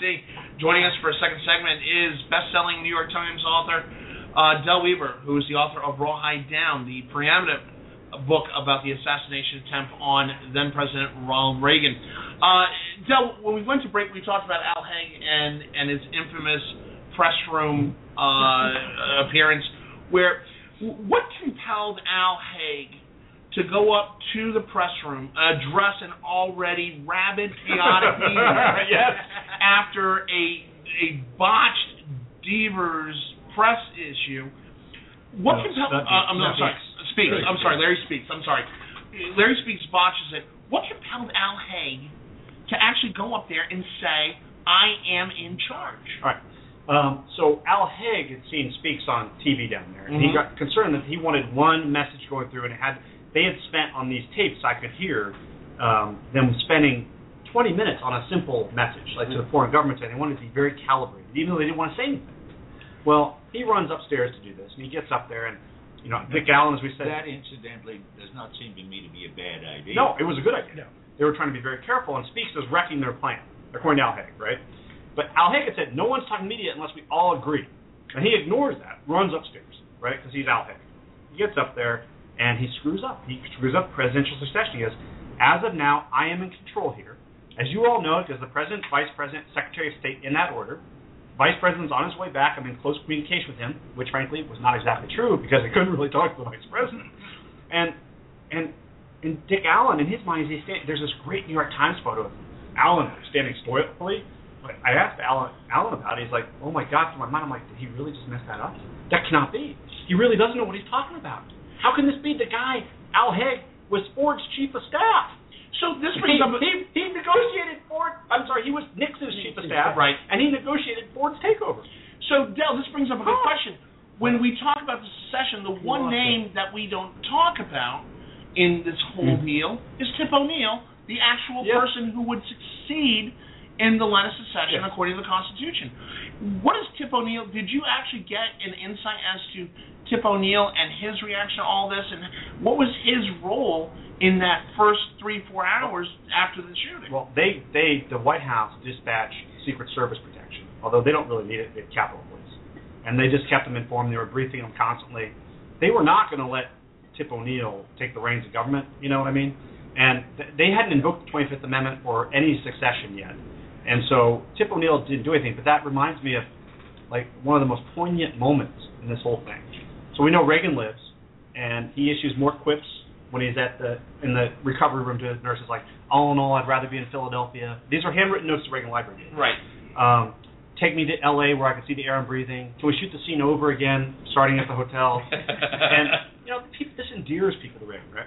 So April 7th, the first person the administration allows to see Reagan who's not a friend, family member, close confidant is Tip O'Neill. Remember, these are combatants, but they're kind of buddies, but combatants. And Tip O'Neill goes into this room, sees the president, gets down on a knee, gently rubs the president's head, and they both recite the 23rd Psalm, and they both cry. And I often, in a lot of audience, I go, can you see that happening today? And I kind of joke, I'm like, well, Boehner would already be crying before he went in the room. It was one of those moments, where this bonding moment between them, I think. And we were talking earlier about, Jim Brady, sometimes he gets lost in this because he really did almost die. Right. And there's a moment, I interviewed this nurse, and it's the next day, and Reagan finds out, Brady is really badly hurt. He's just devastated by it. But he has another funny quip where he's like, so who did this? And the aide is like, oh, it's just some nutbag, Mr. President, just a nutcase who did it. And Reagan says, oh, that's too bad. I was kind of hoping it'd be the KGB. Then again, they wouldn't have missed yet. They wouldn't have missed it. And also, in terms of Reagan's presidency, how it recalibrated things, the notes were helpful, all those things. I think all those things were really kind of helpful. Now we go back and we look at the press coverage that day, and this is a time where we had three news agencies, ABC, NBC, CBS, And those of us who were watching NBC or ABC at the time remember just the lack of coordination of information being put out by the White House, the hospital, and just bad media coverage, to the point where ABC News announces that the president has died, and then we see, and I can't remember who the anchorman was at the time.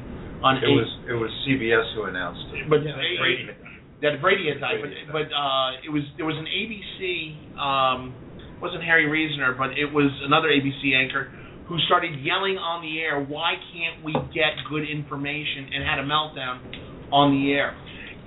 Looking back at that day today, was there just so much chaos at least getting information out to the media? Were there media regrets, or were there administration regrets about the lack of coordinated flow of information to the American public? Definitely, and they talked about that after, and they did all these after-action reports on how to do things better, and what people did. Mm-hmm. They recognized that, maybe Baker or me should have been back at the White House that whole time, to control things. And like, for example, we were talking at the break about how, the world said Jim Brady died, CBS News. And it was really sad. So what happens is they're in the Situation Room, and Donald Regan, the Treasury Secretary, gets handed this note from a Secret Service agent. On it's written, "Brady's dead." And he hands the note to Dick Allen. He looks at it, and the room, you can hear Dick Allen cough, because he's friends. This isn't just the president, some esoteric exercise to him. When Fred Fielding left the White House that night, the last person, the only car left in the driveway of the White House was Jim Brady's Jeep Wrangler. And that's when Fred Fielding broke down crying. This was real, a real thing to them. And so Dick Allen says, "We need a moment of silence, Jim Brady's dead." And the room in the Situation Room goes hushed. And I timed it for 7 seconds. That's all the time they could spare Jim Brady. Then they go back to work. And word filters out from here all over the place that Jim Brady's dead. Meanwhile, they start reporting, CBS Radio, CBS News, all these things, Jim Brady's dead. And they're in surgery. Art Cobreen, this kind of total alpha male neurosurgeon's working on Brady, and a doctor comes in, or it's on the radio, and he says, Jim Brady's dead. I can't use expletives on the radio here, right? No, okay. Family show. Okay, good. So, and he says, what do they think? Since when? Yeah. Thanks, Al. Okay. He says, who the F do they think I'm operating on, a corpse? He's not dead. He lived. He's doing that. And so, there were a lot of weird, and when you start untangling this day, it becomes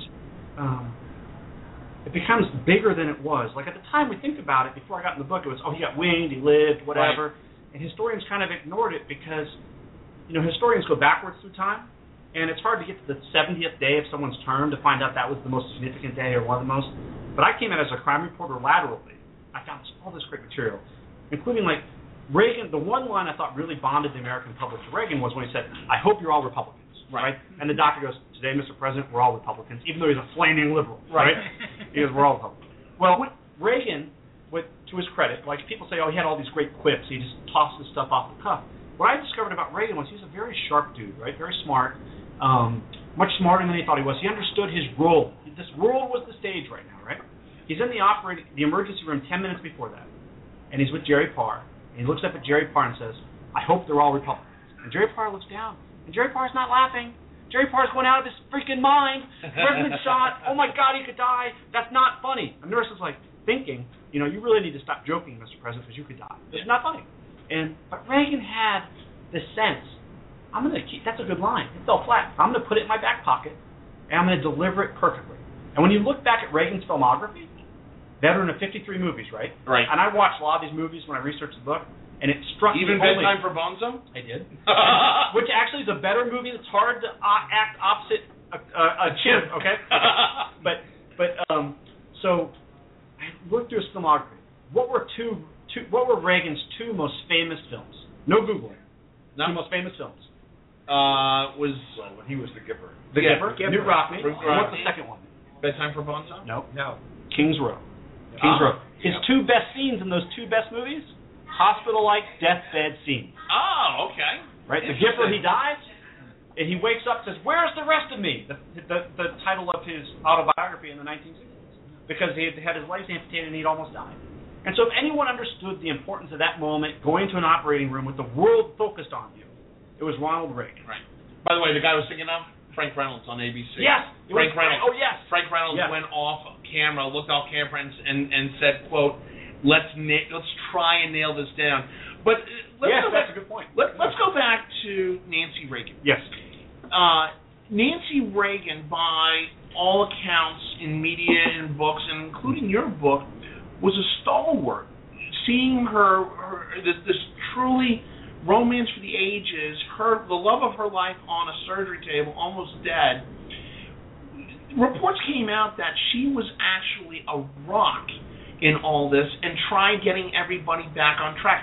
How accurate were those reports in your investigation for the book? I think very. I think she, even into her hospital care, there's this one doctor who's like a resident, and the doctors had a hard time dealing with her because she was so detailed. She's the son of a surgeon, a famous brain surgeon, and she had all these questions, and they finally just put the underling, said, you have to deal with this lady, we can't deal with her anymore. What's interesting about Nancy Reagan, this day was the most traumatic of her life, and it did influence her decision to start seeing the spiritualist, the fortune person, right? Which got her a lot of criticism. I'm not so sure that's fair, because I think that people, when confronted with the loss of the love of their life, they were very much, to people like that, it's fair criticism. But she, so I give this talk at the Reagan Library, and in walks Nancy Reagan. And she did not do an interview for the book. She refused to talk. She read the book over 2 days, and a friend told me she sobbed at the end of it. She walks in and sits in the front row, and I have to deliver this talk. 400 people, Nancy Reagan in the front row. How do I change this? Because it's very, oh my God, I don't want to, she's 93 years old or something. What do I do? And afterwards, Jerry Parr was with me. And sometimes, we look back at history, that was so long ago, but what was it, Faulkner's quote, the past isn't past, or is not dead yet, or something. Right. A very beautiful quote. And to me, that's Nancy Reagan comes up to Jerry Parr, grabs Jerry Parr by the shoulder, and says, Jerry, thank you for giving me my life back. 30 years later. Now, you have a copy of your book. I got goosebumps. I was like, oh my God, did that just happen? Yeah. You have a copy of your book, which is signed by the entire presidential detail that was on Reagan that day, his body team. Goal is to get it signed by all. Right.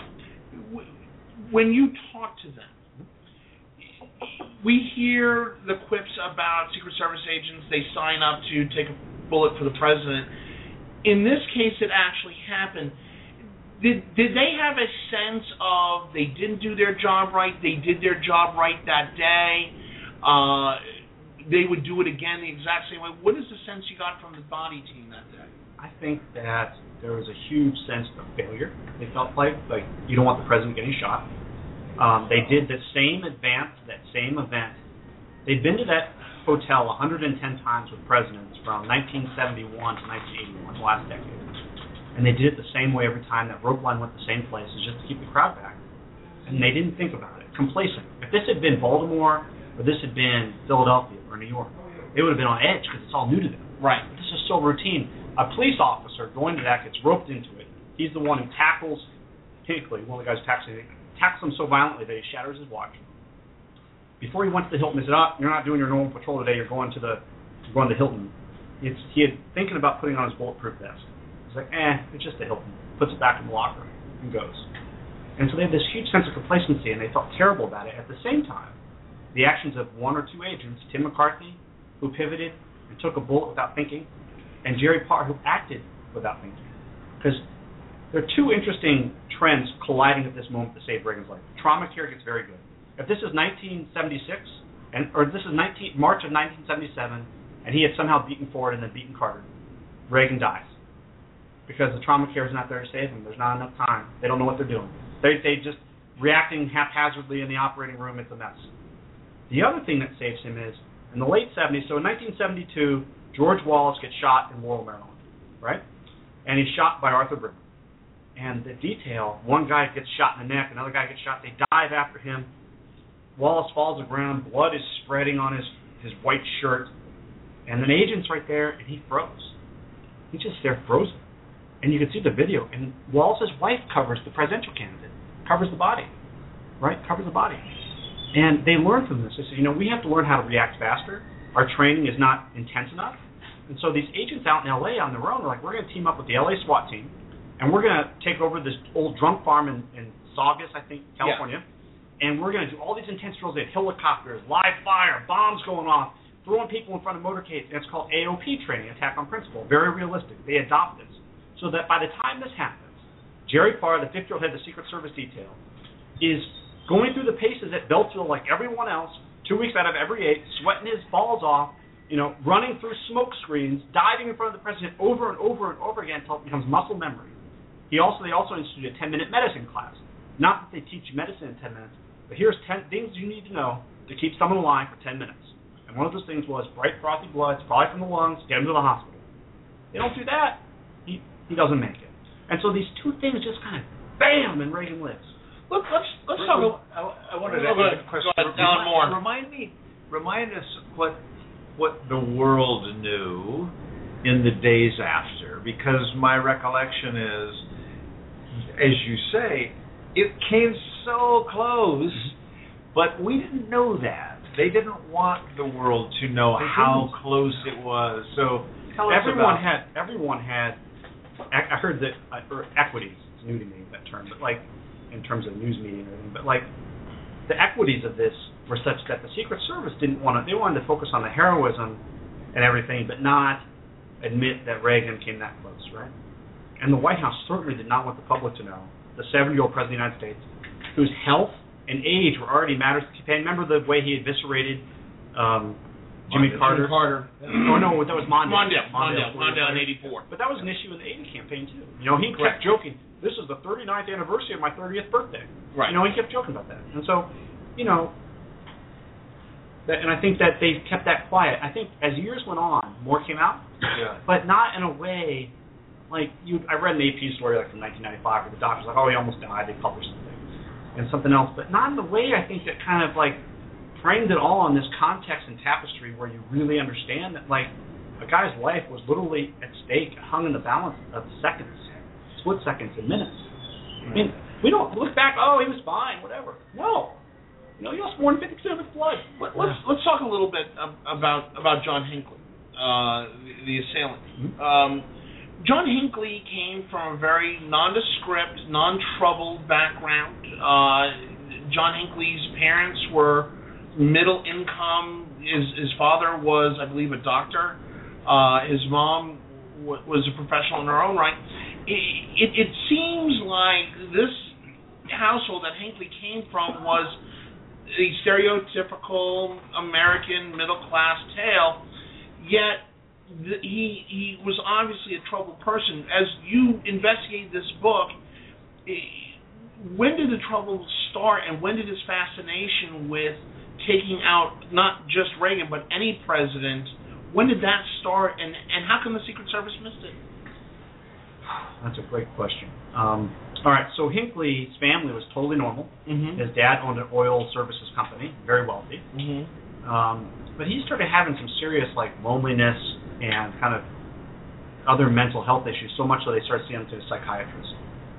His family did, psychiatrist. And he wanted to, he was a loner. He wanted to be a songwriter. He went out to L.A. a couple times in his life and just lived in hotels, watched TV, ate fast food, never really did anything, tried to be a songwriter and couldn't, was very lonely. In 1976, he's watching this movie, Taxi Driver, and he becomes enthralled with Jodie Foster, who's playing a 12-year-old prostitute in the movie. So much so that in 1980, he tracks across the country to New Haven, lies to his parents that I'm going to a writing seminar at New Haven, at Yale, where she's a student, getting away from Hollywood. He tracks her down what room she's in and starts passing notes under her door to her. On top of that, he gets her phone number, starts calling her. And how do I know he called her? How do I know what was said? He taped them. He taped the calls. So he's taping these calls, and in the calls, they're so sad. She's like, you got to stop calling me, whatever. What's your name? John Hendricks? Getting his name wrong. And at one point, I remember very vividly, it struck me, he's like, I hear laughing in the background. What's everyone laughing at? She said, they're laughing at you. He was wounded by this. He had to prove something. So he goes out to track down Carter. He thinks that'll be a good idea. And he tracks Carter to Dayton and doesn't do it. He goes to Nashville, Tennessee. And he goes to this event, and he changes his mind. I can't kill the president. I'm leaving. He's going through airport security, and they find his guns in the bag. They take the guns, He's fined $62.50 and sent on his way. And no one connected the dots. Now, one, he's leaving as the president's already there, so he's not like an event. He doesn't come up on the radar because he talked to his psychiatrist only once. The very first meeting with the psychiatrist, he said, I really like guns, and I like Jodie Foster. And that was the last time the psychiatrist ever asked him to raise that issue again. Does the Secret Service, in looking back at it, I mean, obviously we didn't have the intelligence gathering capabilities that we do today, but does the Secret Service feel that they somehow failed in putting him on the radar, or was this just a matter of circumstance that they couldn't even predict? There's no way that the guy had not. It's not like they had ever caught him near the president or any way to recognize him near the president. I think the lesson the Secret Service took away from this was we need to make it harder to get close to the president because there are a lot of lunatics in this world. And so now, like you go to the Washington Hilton, that entrance is encased in this big cement bunker. Right. And the president goes to an event, he drives into a tent that's lined with Kevlar. Why? Because they don't want you getting in and out of the car is your most vulnerable, apparently. And so they don't want you seeing that. And so that all changed. All of those, they set magnetometers for events after that. And at the beginning, the White House was like, no. They had argued about magnetometers for years. No, it'll piss off our donors. It'll upset people. They don't want it. No magnetometers. After this event, they put magnetometers up, and they started catching all these old ladies going to the White House with guns from out of state because they heard D.C. was dangerous, right? Right. And people started realizing, you know what? You don't have an A-list party in this town unless you have a magnetometer. Right. In doing the book, we've got 8 minutes left in the segment. We're obviously doing away with Tell Me a Story. This is so fascinating. I'm so sad. I know you're sad by this, Congressman, and so are our listeners. When you compiled the book and getting all of the access that you did with all the major players, when you look back at this, was this truly? 2 questions come to mind. Number one, this was a truly monumental point in American history. Did this help define the American presidency as having the electorate personally invested in the presidency forward? Does that make sense? I think in a way it did. I think more so it provided us like this unscripted look at a guy's character, because the one day you can't fake it, the day you're shot, and we're like, that's who you really are. He really is this guy. And people like that. They could never tell who he really was. He's this actor. Right. Alan Moore.